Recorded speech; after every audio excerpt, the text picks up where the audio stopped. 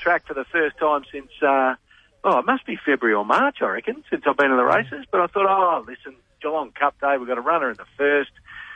We'll go through the process, which is all pretty simple, to be honest. If you're a regional, so for those that are listening and thinking, how the hell has this bloke got to go to the races?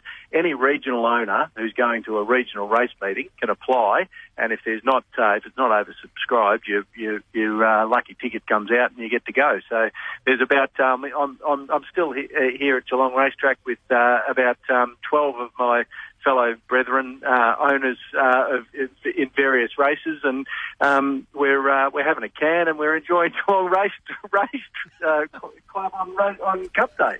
So it's great. Yeah, well, we're very jealous, Mitho. We wish we were on course, and I'm sure we'll be back soon.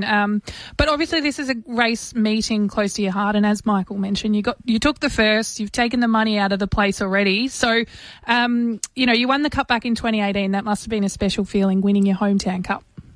Yeah, it was awesome. It was one of those days that you still pinch yourself about. To be perfectly honest, guys, it was a funny old day whereby we had Runaway was the horse who won it 2 years ago, and we bred him and we sold him at sale, stayed in him, raced in our colours, gave him to Gay.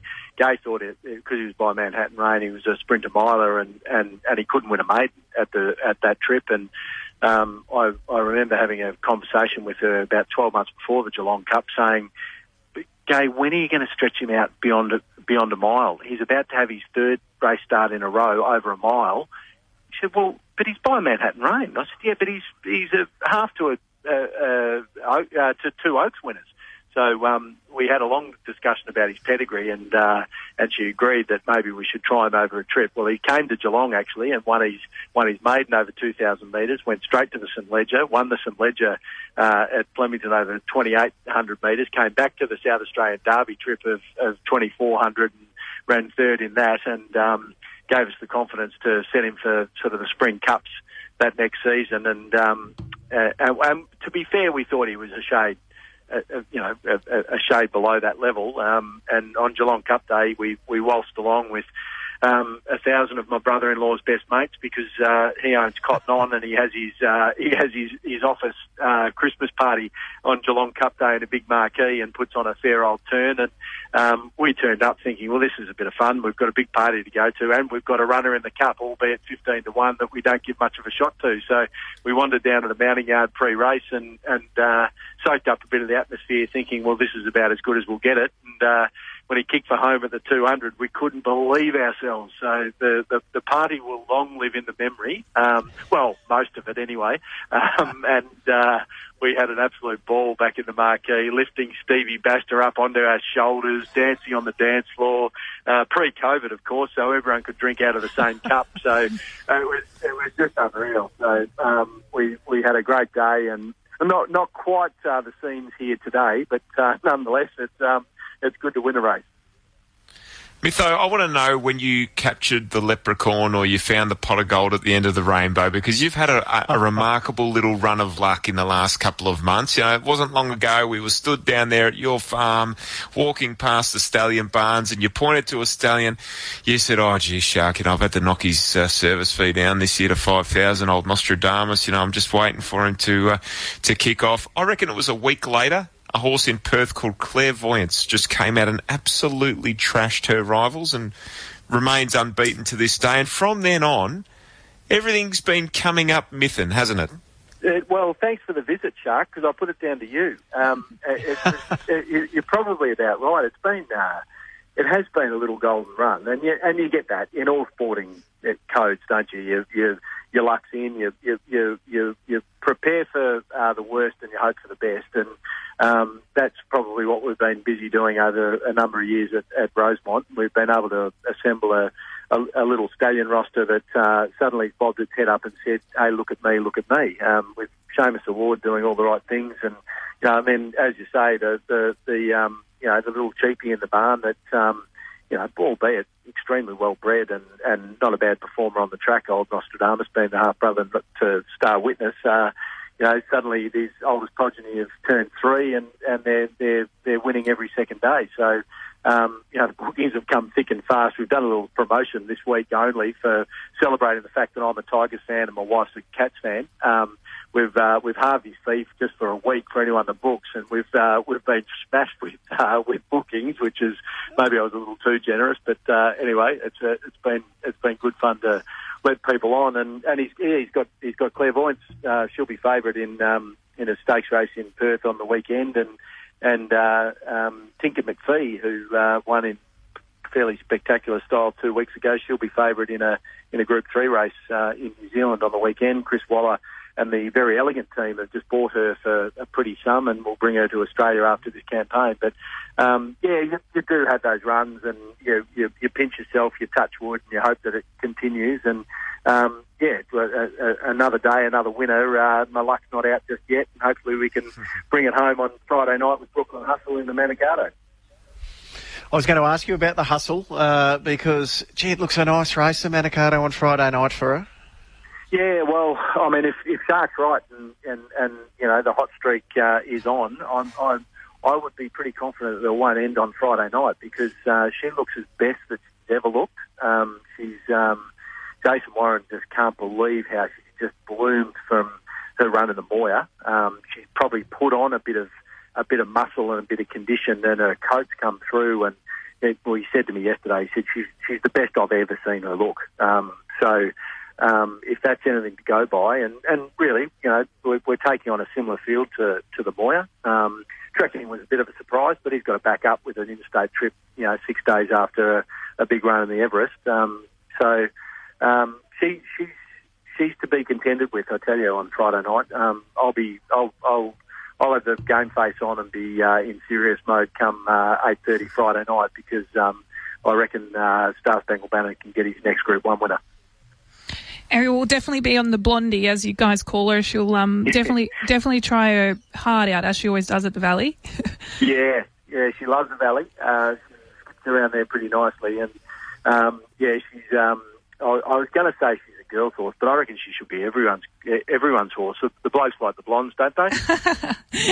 That's all I've been told. But we'll hope she runs well. But turning back to Geelong Cup Day, it's obviously not a regular year, I guess. But it must be such a big week in Geelong, and obviously the Cats in the finals. I think if the pubs could be full, they would be, and overflowing. But it must be a good feeling in the air in Geelong. Yeah, there is, and the regional centres around Victoria are at least got a little bit of grace, and we've got I think it's 50 outside and 20 inside at venues. So pubs are full today, which is nice. There's lots of pubs having Geelong Cup functions. The Gold Diggers, my local, is buzzing. I've had a few text messages from there that this afternoon from people congratulating me and saying get yourself to the Diggers for a beer on the way home. So it's nice that there's a little bit of that, and I'm sure Metro listeners to you guys would be salivating at the thought that they might be just a couple of weeks or a week and a half away from a bit of that action themselves. So Geelong's a good place to be at the moment with the Cup this week, and the Cats in the granny, although go those Tigers, Mickey Blue Eyes, go those Tigers. I'm with you. I was going to ask you, how are you handling the household dynamic? Because we're in the same boat with Jackie, Geelong, me, Richmond, your wife, and yourself. How are you handling it? I left the call up to Selena. I said, you can go either way here, and you're not going to offend. And she came to me and said, I don't think I can watch the grand final with you and your brother. So, and probably the emphasis being on my brother Ted, who works with me in the business. He's a rampant lunatic, nuffy Richmond supporter who no one deserves to watch a game of football with. He's rabid, and she's made the call early and said, look, I think we need to find, different television screens to be watching it in front of. So we've made that call. So we'll be separated for a couple of hours. But I've actually taken the view, and you might have too, Michael, that one of us is going to be happy, and the other hopefully can revel a little in the joy of their partner winning an AFL Grand Final. So I don't know if that's being too altruistic. What do you reckon, Sean? Not in this household. It's a novel scenario to me. My wife didn't even know the grand final was on until I told her last night. So yeah, that's what I'm dealing with here. What a week, though. Isn't it amazing? Like Geelong Cup, all up into Manikato night, all up into Cox Plate Day, all up into the AFL Grand Final, all up into the NRL Grand Final. I mean, it's extra, out of COVID, they've given us just the hottest 5 days of our lives, probably, from a sports fan's perspective. I'm actually glad that I'm contained and forcibly so, because it mightn't end well, I think, if I was able to just roam free. Get on those vodkas that you've been promoting around the town. Splash them around. Absolutely, splash, yummo. Mitho, before we let you go, you've got the Brooklyn hustle on Friday night. Have you got another sneaky? I think I saw it. You've got a first starter on Cox Plate Day as well, do you? Well, funny you should use the word sneaky. She's called Sneaky 5, and we like her a bit. She's in the English Banner, named after Star Spangled Banner. So it's all tying in beautifully.